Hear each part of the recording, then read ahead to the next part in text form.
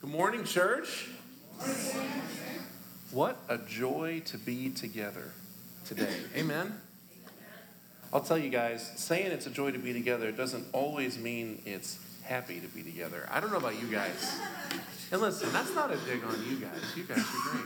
I don't know about you guys, but sometimes you walk into church and it's the culmination of what God has been doing in your heart all week long, and it's such a celebratory, beautiful thing. And sometimes you drag your rear end through the door because it's just been that kind of week, and you need to be around brothers and sisters and be reminded the gospel's true, amen? I would say it's a little more the second in the Tennell house this week, but it's all good. God is faithful, and it truly is a joy to be together. So I'm glad you guys are here. Thank you, by the way, for giving me some freedom last week to go and serve a sister church in our association. I know that's a sacrifice for us, but man, Holy Spirit is with us today. What a beautiful thing to get to do, to get to be, even as a local church, to get to be brothers and sisters to one another and serve one another in their need. And so over the next couple months, I may end up heading out to Redemption again. So please continue to keep that church and Pastor Brandon in your prayers. God is good. He is working there in really, really cool ways. But, it's also a painful situation for them. So today, we're continuing our series in Matthew. So if you want to grab your Bibles and turn over to Matthew 8, that's where we're going to be today. By the way, if you're visiting with us today and you don't happen to have a Bible with you, I want you to hear, we at Emmanuel Fellowship really believe in the importance of access to God's Word. There are house Bibles around the room. You're welcome to grab one of those for today. And if you don't own a copy of God's Word, I'd encourage you to take that home. Talk to one of the pastors, and we will give you one that does not have microscopic print in it. I'm not even that old, and I can hardly read those pew Bibles. I'm telling you, it's rough. But anyway, we're in Matthew 8 today, and guys, I'm excited for where we're going today. I think in some ways, this text is going to feel a little bit like a repeat of where we were a few weeks ago when we landed out the Sermon on the Mount. But I actually think that's intentional. See, one of the ways Matthew tends to structure his telling of the gospel is that he gives you a chunk of Jesus' preaching that teaches about the kingdom of God, and then he'll often follow it up with a chunk of narrative that shows those kingdom of God principles in action. And so I think what we're going to see played out over these miracle narratives in Matthew 8 and 9, a lot of that really is just showing us the meat of what Jesus has been teaching in the Sermon on the Mount for the last several chapters. So I think it's going to be cool today to see, we've heard some of the teach, and now we're going to get to see some of it play out. I think it's going to be good for us. To that end, what we're talking about today essentially comes down to this. We're talking about idolatry and how it relates to following Jesus. I think what we're going to see in our text today is a theme that Jesus comes back to continually over the course of his ministry and throughout the Gospel of Matthew. And that's simply this, guys. It's hard to follow Jesus. It's difficult. It requires sacrifice. It means giving up the desires of this world and giving up the idols of our flesh. It is a painful and difficult task to undertake. But Jesus tells us it's worth it. It's worth it. It's worth it because Jesus is the only one actually worth following. He's God. He is the real God, the genuine Messiah. He's actually in control. He actually has authority, and he actually makes it possible for you and I to follow him. We don't have to measure up to some perfect standard because Jesus measures up on our behalf. Can you think of a God more worth following than that? Beloved, Jesus is worth giving your life to. And I think we're going to see that played out in the text today. So read with me. Matthew chapter 8, starting in verse 18, we read this. When Jesus saw a large crowd around him, he gave the order to go to the other side of the sea. Now, a scribe approached him and said, "Teacher, I will follow you wherever you go." And Jesus told him, "Foxes have dens and birds of the sky have nests, but the Son of Man has no place to lay his head." "Lord," another of his disciples said, "first let me go and bury my father." But Jesus told him, "Follow me and let the dead bury their own dead." So as he got into the boat, his disciples followed him. But suddenly a violent storm arose on the sea so that the boat was being swamped by the waters, but Jesus kept sleeping. So the disciples came and woke him up saying, "Lord, save us, we're going to die." And he said to them, "Why are you afraid, you of little faith?" Then he got up and rebuked the winds and the sea, and there was a great calm. And the men were amazed and asked, "What kind of man is this? Even the winds and the sea obey him." In this, beloved, is the word of the Lord. Pray with me today. Father, we ask today, humbly but afresh, we need you, Lord. We need you to be the one who speaks to us today. We need you, Lord, to be the one who does your ministry to our hearts. Encourage us, Jesus, where we are exhausted and spent and in need of gospel encouragement. Convict us, Jesus, where our heels are dug in on sin and idolatry we don't want to let go of, and even areas of hurt and brokenness and sin that we are as of yet unaware of. Remind us, Jesus, of the beautiful truths of the gospel that we have lost and forgotten in the busyness of our day-to-day life in this cursed world. Jesus, draw us to your gospel today. Spirit, we need you to do this work. We need you to be the one who ministers to our hearts, who opens our eyes, opens our hearts, gives us an openness to hear from you. So God, we pray all these things in your name, Jesus. Amen. So what's actually going on here? I think it's important to note before we kind of get into our text, we're picking up in the middle of a chunk of narrative that's all meant to go together. So Matthew chapter 8, kind of, and in 9 to some extent, collects kind of this series of narratives that show us a picture of Jesus' ministry in the regions of northern Palestine surrounding the Sea of Galilee. Now, I don't want to get like too heady and boring with you, but if you go to the back of your Bible and you look at that map of Palestine in the time of Jesus, there is kind of this north-south division, the southern area of Judea where Jerusalem and the temple is. That's where some of the big scenes happen. That's where Jesus' arrest and trial and death and resurrection happen.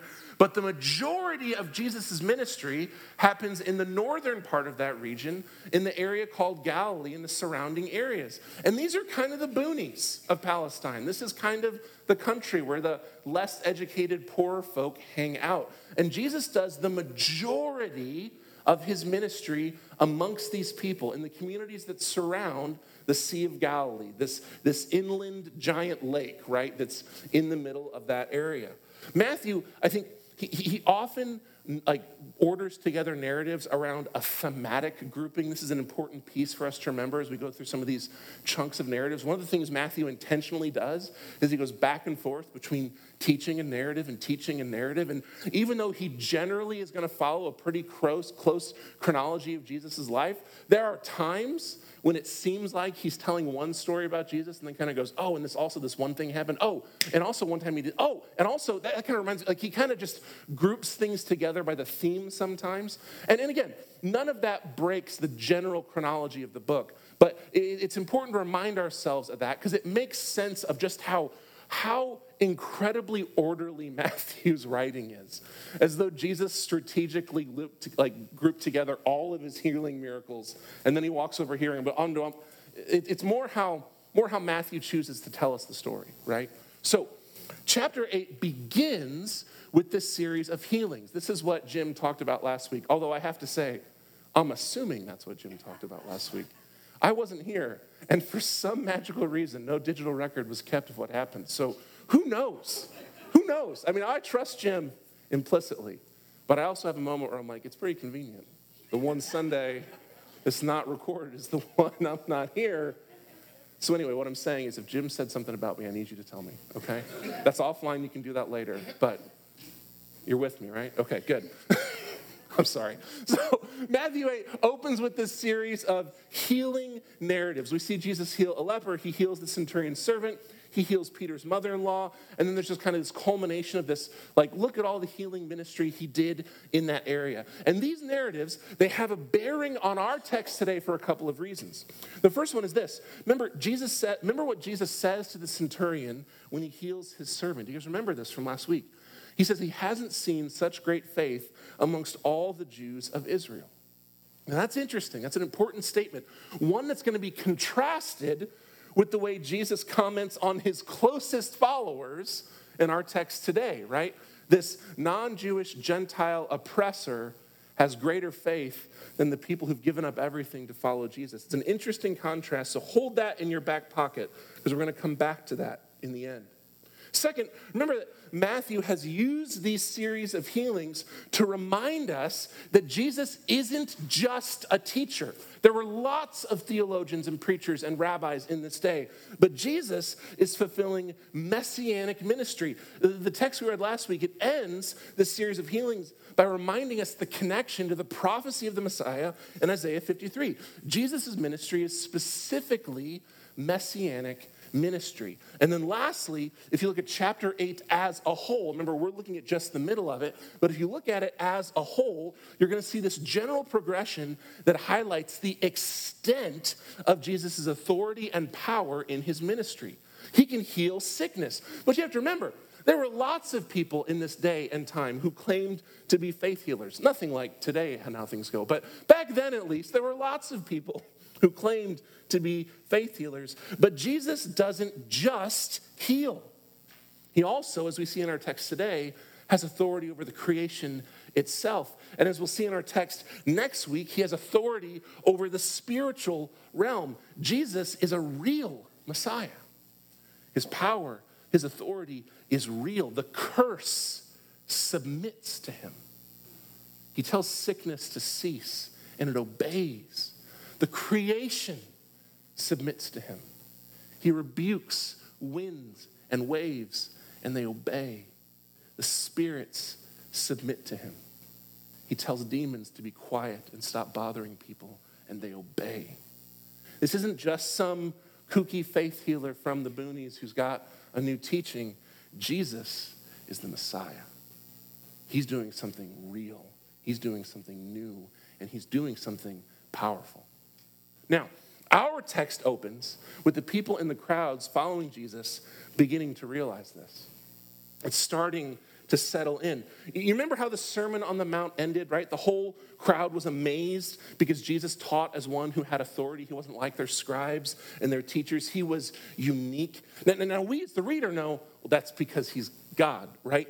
But they didn't know this yet. They're just hearing this guy teach going, man, there's something different about this guy. I don't know what it is. And as his ministry progresses and the Holy Spirit moves through Jesus in these powerful supernatural ways and people began to be healed and people began to be set free, it starts to click with people. And crowds begin to crowd around Jesus. And they do so primarily because of this ministry of miracles. Guys, essentially, this is a conflict that exists throughout most of Jesus' ministry. It's in all four of the Gospels. It's the conflict between Jesus and his followers and Jesus and the crowds. It's a real thing, a theme you see that pops up in all four tellings of the story, which is that as Jesus does these miraculous signs, there are those who realize, oh my gosh, this is Messiah, and they give themselves over fully to dedicate and follow after him. But there's also a whole lot of people who are like, dang, free healing? Dang, free food? Dang, cool stuff? I'm down for this. And the crowds mob Jesus. If you read the same section of text narrative in Mark in his telling, he talks very specifically about how bad it gets in Capernaum, where Jesus is staying in Peter's family house. It gets to the point where they literally can't sleep or eat meals because day and night strangers are traveling in from all over the region and bum rushing this house to say, do stuff for us, do miracles for us, heal us, give to us. And Jesus in his kindness and his love, his generosity just goes, okay. And he just keeps ministering and ministering and ministering and ministering. And it gets to the point where they kind of go, hey, we can't keep hanging out here. They literally had to pick up the furniture in the house and shove it into storage to fit more people in there. And so our text picks up with Jesus going, hey, we got to take a break. We got to take a break. So let's get in the boats and head to the other side of the sea. Because remember, the crowds, it's not that some of them aren't coming to follow Jesus. Some of them are. But in general, you see this differentiation between the disciples and the crowds. The disciples are those who've given themselves over to the kingdom of God. The crowds are those who are there for what they're getting, right? And the crowds are beginning to actually strangle out the real ministry of Jesus, burning him and his followers out. And so Jesus says, okay, let's take a break. He tells his disciples to grab some boats. They're going to head across the Sea of Galilee. Now, the east coast of the Sea of Galilee is this region called the Decapolis. And you hear about it a few times over the course of the Gospels, and Jesus had some level of influence and ministry in that area. People from that region traveled to hear Jesus.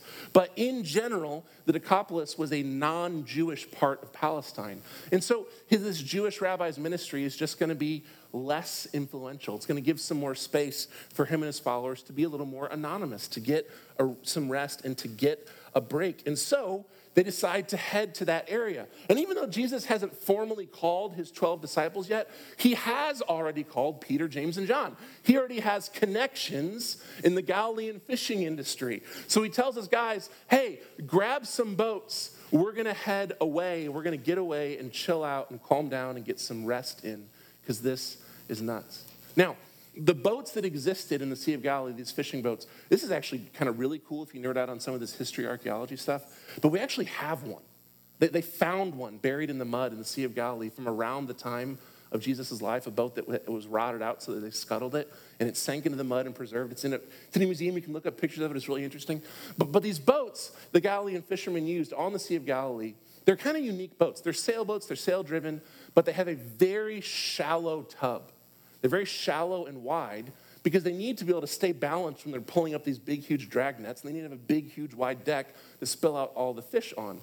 So it creates kind of an interesting piece with these boats. They're big and flat and wide, and they're great for fishing, but they're terribly dangerous in deep water.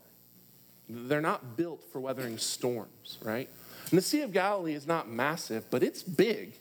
You know, before we put up pictures kind of comparing it to like Lake of the Ozarks and stuff like that. Like it's a big old body of water.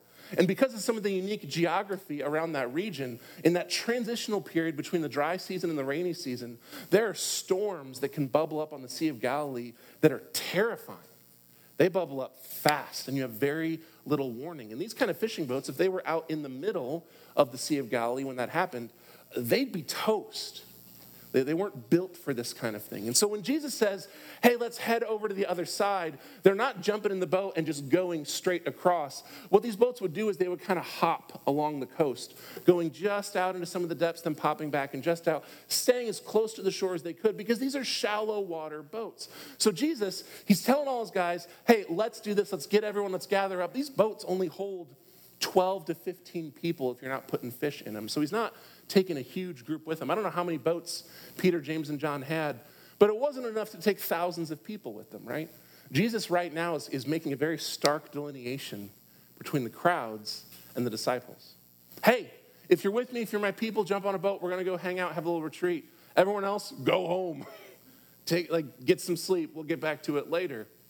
And then we get this interesting scene where two people ask to come with Jesus. These are two folk who are trying to delineate themselves, right? Like, they are not a part of the crowd. They want to be disciples. And by the way, guys, this is a really helpful question. It's a helpful question in understanding the Gospels. It's a helpful question in understanding your faith right here and right now. Are you a disciple or are you part of the crowd? Are you a disciple or are you part of the crowd? Do you follow Christ? Are you given over to his ministry, to his person, to the work of the kingdom, or are you there for what you get? It's an important question, one that comes up over the course of the Gospels, and one that is just as sharp for us as followers of Jesus today. So Jesus presents this in a very stark way, because he says, hey, if you're with me, jump in the boats, let's go, right? And all of a sudden, as they're making this delineation, two guys step up, and we're left with this really strange interaction. They want to be followers, not just members of the crowd. And our text gives us this, honest, if we're being honest, this kind of cryptic interaction between Jesus and these two men. First, we get the scribe. Now, these guys were really unique in first century Judaism. Remember, most folk were not terribly literate in this day. The Jewish folk were rare in that a lot of the young men were taught to read, but almost no one could write the way we think of like literacy, right? And so scribes were these professional scholars who could both read and write and who were tasked with preserving Jewish culture and Jewish theology. They not only preserved the scriptures, but they also preserved the teachings of the rabbis. They wrote down the teachings of the most famous rabbis. And while scribes would often teach in the synagogue, they didn't teach new teachings. Rather, they preserved and retaught the interpretations and thoughts of the rabbis who came before. Guys, remember, this is the differentiation between Jesus and other teachers. He teaches with authority, not like the scribes, right? He teaches new thoughts, his own thoughts. But this scribe is here. He's part of the crowd, and he wants to be all in. He wants to be a disciple of Jesus. Now, most of us can really easily miss this piece because we're not terribly familiar with rabbis and rabbinic culture outside of Jesus himself. But the normal way in this day for a rabbi to gain a disciple is exactly what happens here. A student comes and applies to follow the rabbi. Jesus was relatively unique in being the kind of rabbi who handpicked his disciples. So this scribe, he's doing something normal and honoring in his culture. He's educated. He is one of the elites of Jewish society. He's the kind of guy who can preserve the teachings of Jesus. And he wants to get on the road and follow. Jesus' response would have been strange to anyone listening. Because rather than excitedly making room for such a potentially influential disciple, Jesus seemingly warns him off. You see this? He says, hey, I want to come with you. I'm all in. And Jesus' response is, yeah, cool. Just so you know, ain't going to be a comfortable ride, man. I have no lodging arrangements set up and no plans to make any. So I don't know if that's what you really want to do. I don't have any visions of fame or social status if that's what you're aiming for. And then immediately the text moves us to this second disciple. This guy apparently had been following Jesus at least for a while because he's not called part of the crowd. He's called a disciple. And he refers to Jesus not as rabbi, but as Lord. And look at what he says. He says, I want to go bury my father first. Now, really quick, on the surface, that seems like a pretty reasonable request, right? Like, hey, Jesus, I'm all in. I do have like a funeral to attend to, so can I get that done and then meet up with you guys? And in that regard, Jesus' response seems kind of harsh, right? No, you can't do that, man. We're heading out right now. That seems pretty brutal. But there's something we can easily miss here again. And it comes down to this, guys. Essentially, it's this. That guy's dad isn't dead, okay? This isn't what it necessarily seems like at first. Because if he was, this guy wouldn't have been asking permission to go bury him, and he certainly wouldn't have been lingering. Jewish culture had pretty strict structures set up around burial of the dead, and specifically around patriarchs and how you handle the fathers within families. What's much more likely in this situation is that this is a guy who lives close to Capernaum, and his father is old or ill, right? He's close to death. And so what's happened is that this guy has been able to participate in Jesus' ministry while it's been local. But now it's expanding to larger parts of Palestine. And he basically says, hey, look, Jesus, I'm super into this. You know I'm all in. As soon as my family obligations are done, I'm all in. As soon as I take care of this stuff, I'll be back. And I want to jump in on this awesome ministry. And Jesus' response in that context is he just goes, that's not how it works, man. Sorry. The kingdom work is here and now. It's not going to wait. Jump in the boat or don't. But don't ask the kingdom to wait on you. Again, I'll tell you, that's still a pretty sharp response, right? But Jesus is saying here something that actually makes a ton of sense. Look, this work is bigger than Capernaum, and it's happening right now, and we're going. If you can't go, don't go. But if you're going to go, you have to forsake all, and you have to go. There's no half in, half out. What's interesting about this scene, I think, is that we are given no closure. You notice that? I mean, how do these guys respond? Do they leave everything and follow Jesus like Peter, James, and John? Do they walk away disappointed like the rich young ruler? The text doesn't tell us. And it doesn't really point one way or the other. I have no idea. We don't know. These guys just said they want to follow. Jesus gives them this challenge, and the text moves on. I think the reason here is because the point of this particular narrative is not these specific followers, but what Jesus is teaching about what it means to follow him. He's saying to be a Christian means uncertainty about the comforts of this world. It means stepping up and prioritizing the kingdom of God over everything else. Guys, hear this, even good things. Make no mistake, Jesus is giving a difficult teaching here. He's saying in no uncertain terms that it is difficult to follow him. You must choose if you are willing to pay that cost. And he leaves you with that because that's big, because that's weighty, because that takes sober reflection. And then the scene shifts. Whoever is following jumps in the boat with Jesus, and they head out. And as they make their crossing across the Sea of Galilee, two important things happen in our narrative. First, Jesus falls asleep. Second, a terrible storm comes along. Now, I'm not going to belabor this point because it's not what this text is about, but I do think it's important to stop here for just a quick little pit stop and just to say this. Note that Jesus' response to a season of long and difficult work and ministry is to go to sleep. Now, that's not me joking. Jesus' response to a season of long and difficult ministry was to get away and go to sleep. Because naps can be worship, and there is nothing godly or honoring to the Lord about working yourself to death. That's not a thing. Jesus says, this is a lot. And he gets on the boat and he goes to sleep. And he sleeps pretty deep and pretty sound. There is a storm literally killing them. Jesus is under his thing, asleep, having a good old nap.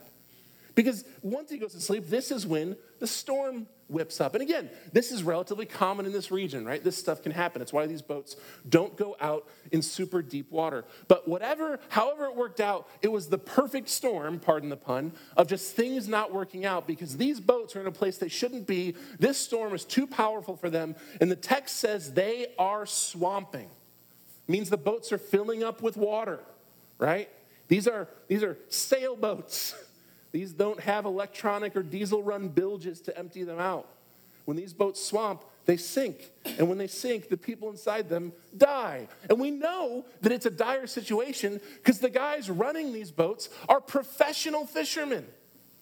They spend 6 days a week inside these boats in these exact waters. They know what they're doing. And these guys' response is to go, oh, we're all about to die. They're alarmed by this. This is a bad situation, right? And Jesus, in the midst of all of this, Jesus is still sleeping. He's sleeping through their death. And so their response, presumably, they've tried all the things they know to try as professional fishermen who run these boats 6 days a week. They go, we need to wake up Jesus. At the very minimum, he should be aware of the situation, right? They go and wake him up, but look how they wake him up. Jesus, save us. They wake him up. Look what's happening. We're dying. Save us. And Jesus' response here is twofold. First, he rebukes their lack of faith. Now, again, this is just a day for Jesus giving some hard teachings. I think a lot of times we like to think of the really comforting, beautiful, encouraging Jesus who's like, I love you no matter what. It's all good. But today Jesus is like, hey, it's really hard. Make sure you want to do this. What the heck are you guys doing? Why don't you have faith? What's your problem? While the boat's singing. This is Jesus speaking some hard words, right? He rebukes their lack of faith. And then once again, I want to remind us, right? This is mere verses after he was praising the faith of a Gentile. And not just a Gentile, a Roman oppressor. And here he is rebuking a lack of faith in his closest followers. The ones who got up and jumped on the boat with no question. He's rebuking them. Hold on to that weird contrast because there's something important there for us.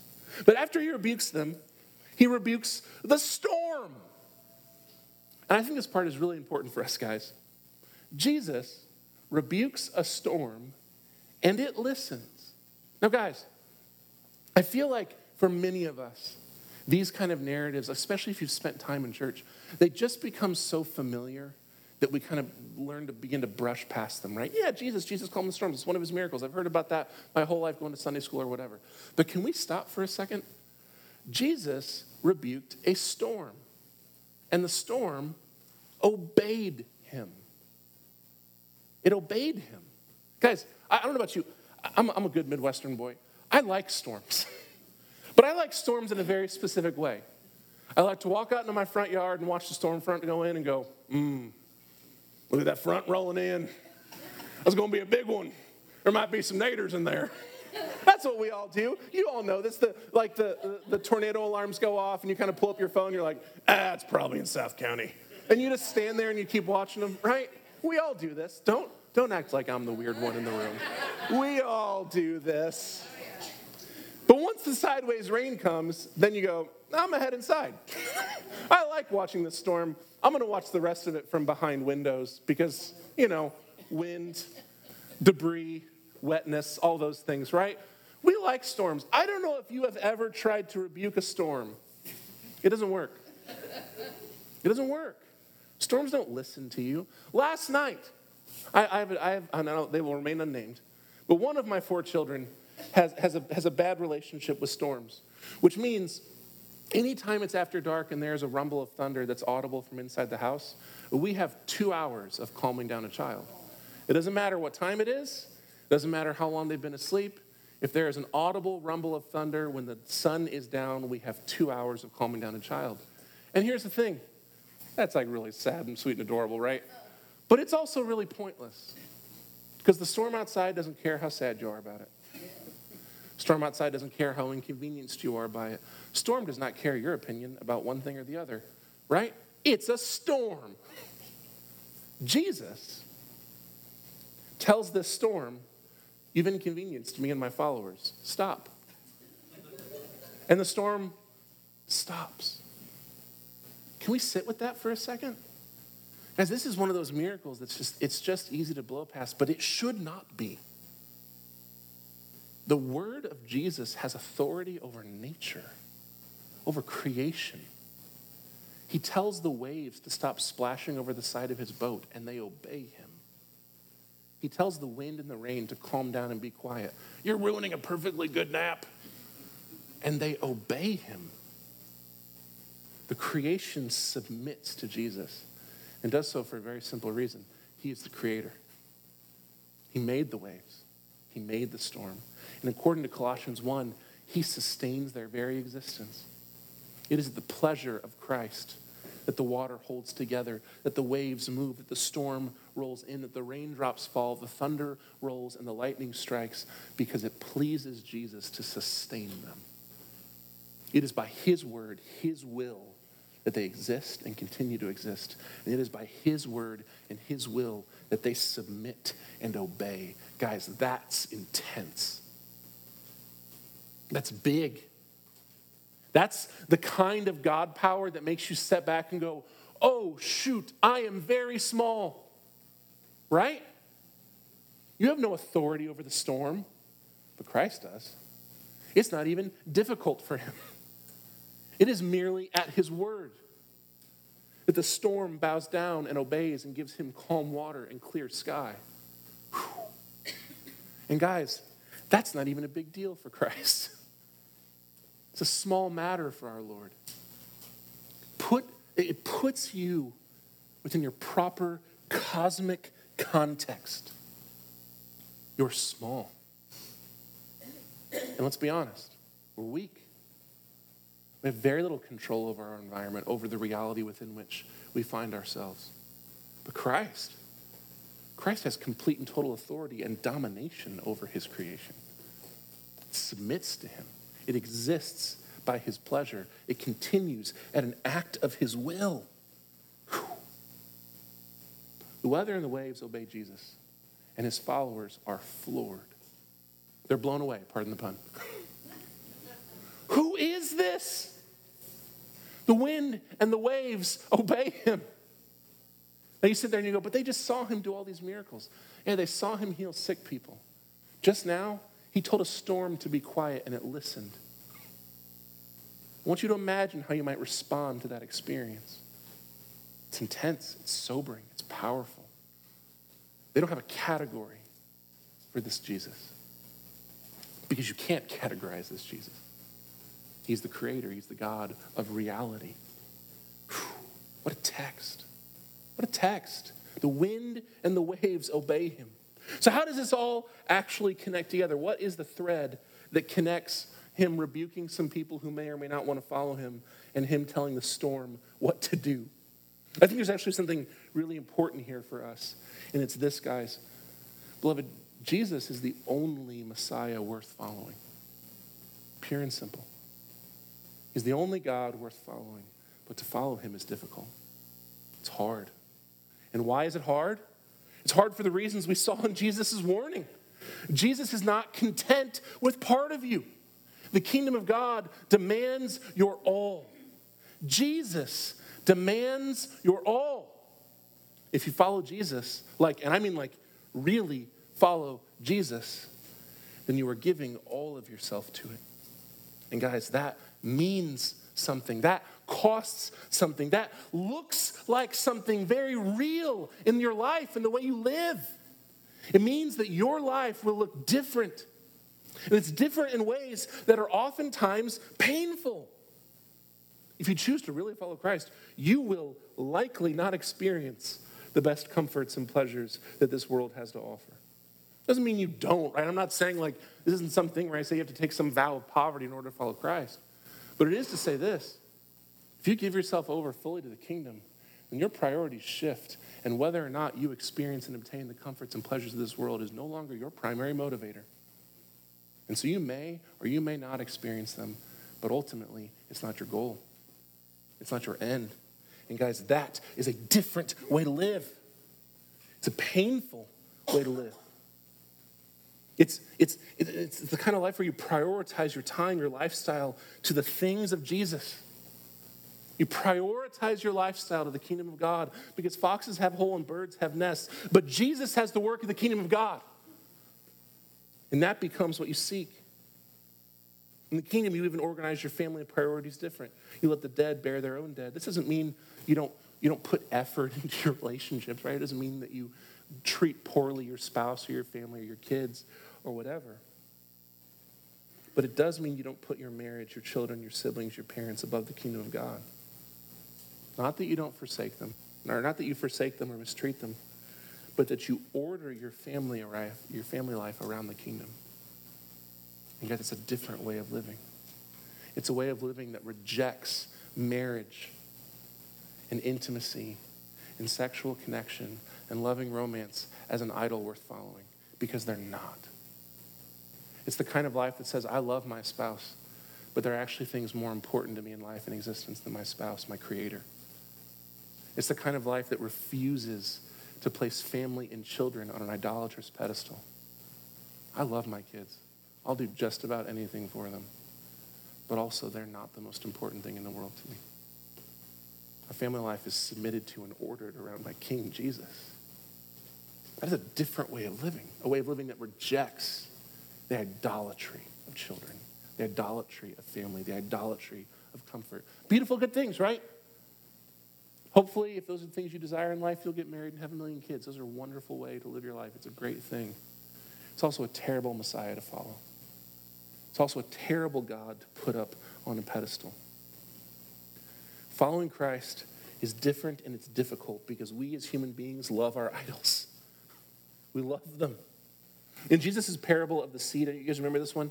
He gives this parable about someone going out and sowing seed and it falls on different kinds of soil. You know what I'm talking about? And essentially in the parable, the seed is the gospel being proclaimed, and the different kinds of soil are the different kinds of people who hear the gospel and how they respond to it. If you remember in that parable, one of the kinds of soil, the seed is mixed with weeds. And so as the plants grow, they are choked and they don't bear much fruit. Jesus says this represents those who seek the kingdom, but also love this world.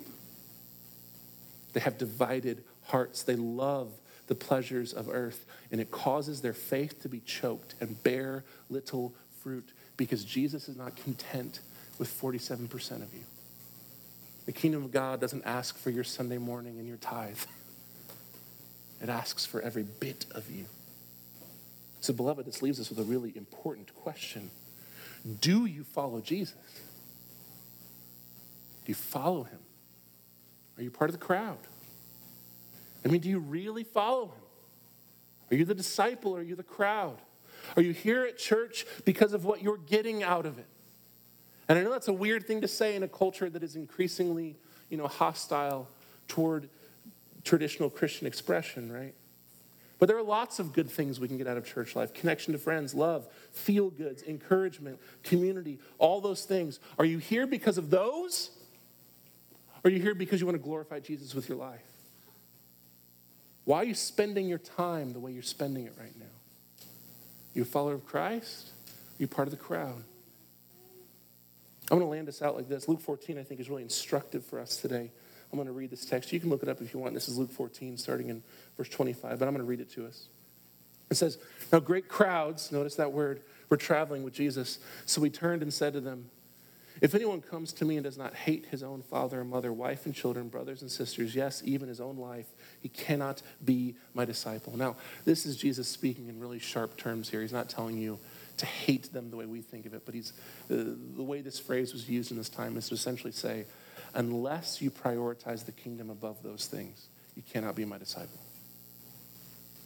Unless the kingdom of God stands over everything in your life, over marriage, over family, over career, even over your own life, your own pleasures, you're not my disciple.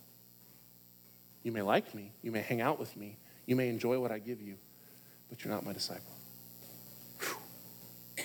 "For whoever does not bear his own cross and come after me cannot be my disciple." In verse 28, I think this is really instructive for us. "For which of you wanting to build a tower doesn't first sit down and calculate the cost to see if he has enough to complete it? Otherwise, after he's laid the foundation and cannot finish it, all the onlookers will begin to ridicule him, saying, 'That man started to build and wasn't able to finish.' Or what king going to war against another king will not first sit down and decide if he's able with 10,000 to oppose one who comes against him with 20,000? If not, while the other is still far off, he sends a delegation and asks for terms of peace. In the same way, therefore, every one of you who does not renounce all of his possessions cannot be my disciple." He's saying, look, you got to be all in. I want all of you. And Jesus tells the crowds very specifically, think about this. Weigh the cost. What do you actually want in this life? Do you want the best this world has to offer? Or do you want the kingdom of God? Because at the end of the day, they are opposed. We can ride that line for a season. You can leave one foot in your love of the world and love of the pleasures of the flesh and one foot in the kingdom. But if you try that, at some point, they will separate enough that you have to make a choice.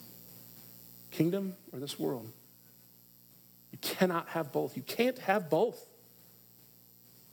If you want to be a disciple of Jesus, it has to be everything. It has to get all of you. Beloved, do not be foolish. I know this is hard, but hear this. Don't be foolish. Don't be surprised by what kind of soil you are or what kind of fruit your life of faith bears. Consider it. Consider it. Think about the desires of your heart. Count the cost. What do you love more? Christ or the world? Whew. It's important to consider.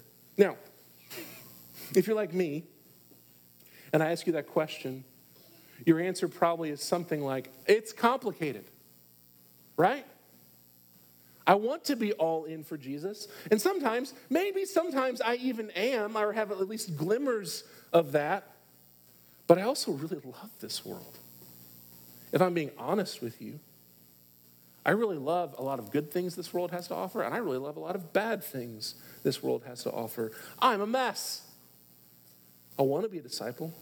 I want to count the costs, but I also really love my possessions and really enjoy my creature comforts. I love the normal cultural family systems and the way they build me up and make me feel secure, and I get to pour myself out into those who are closest to me. I enjoy those things, and I want them as well. Yes, I want the kingdom. I want to be all in, but I also do want the things of this world. I'm a contradiction of differing motivations, and I'm sure that if you're being honest, you are as well. So what the heck do we do? Who will save us from this wretched body of death? Things I want to do, I can't do. The things I don't want to do, I keep doing them. Woe is me. What do we do with that? I think it's so easy to hear a text like this, to hear your pastor challenge you like this, and just be wrecked by how terrible we are at faith, right? We get asked these hard questions. What do you love more, Jesus or the world? It's an important question. But we step back and we see how divided our desires actually are. We take a moment of sober self-reflection, and it hurts. I know it does for me. It can feel like it takes some kind of superhero faith to actually be devoted enough to be a true follower of Jesus. Because this is where our text is so helpful, and this is where we're actually going to land today. If I don't know if someone's coming back up, but if they want to come back up, this will be the good time to do it.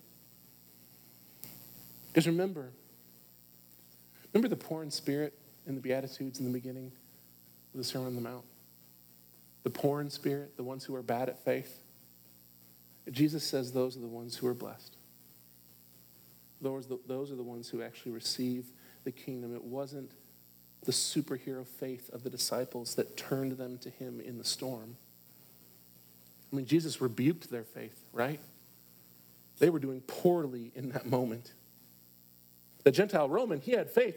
But the actual disciples, the ones who said yes to Jesus and God in the boat, they were scared out of their wits. Their faith was crumpling in the reality of the storm that faced them. They were scared and hurting and worried. But they turned to Jesus. You see that? They turn to Jesus. Even in their lack of faith, they wake him up and they say, Jesus, save us. We can't do anything. We have nothing else to do. We've tried everything. Jesus, save us. Beloved, this is the gospel. Not that you are so deserving.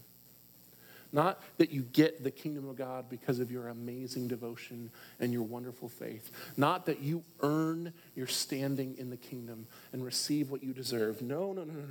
But that God, in his mercy, gives us the kingdom, even though we don't deserve it. When our faith is weak, when our desires are divided, when we're honestly really more like the crowd than like a disciple. Beloved, this is where Jesus steps in.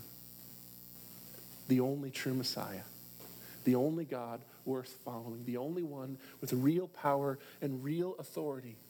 He works for us, and his work, hear this, church, his work on your behalf is enough. Christ is enough. And beloved, that's enough. So turn to him.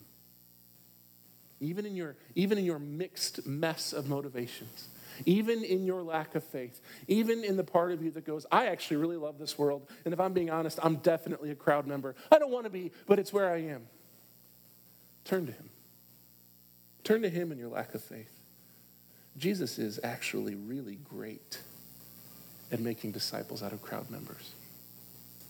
Because he's God. Because he is sufficient. Because his grace for you, his work for you are enough to overcome the mess that is your heart. Take a minute and pray with me, church. We're going to end with just a time of response. If the band folk want to come back up. Are they coming back up? Okay. I want to invite you guys just to take a minute in prayer and consider this question that Jesus has posed to you. I want to invite you to consider it soberly. Are you actually a disciple of Jesus? Do you actually want him? Do you actually want the kingdom above what this world has to offer? And even as I say that, right, like we all know where that answer's going in your heart. But I want to invite you to ask it anyway. Let those hard words from Jesus hit your soul afresh. What do you love more, the world or the kingdom? What do you want more, Jesus or this world? And be honest. Jesus knows your heart. You are not going to succeed in hiding anything from him. But I think what you'll be blessed by today is when you hear his response. That he is sufficient. That he is able to make you a disciple in spite of yourself. Take a few minutes in prayer, and then we're going to respond with communion.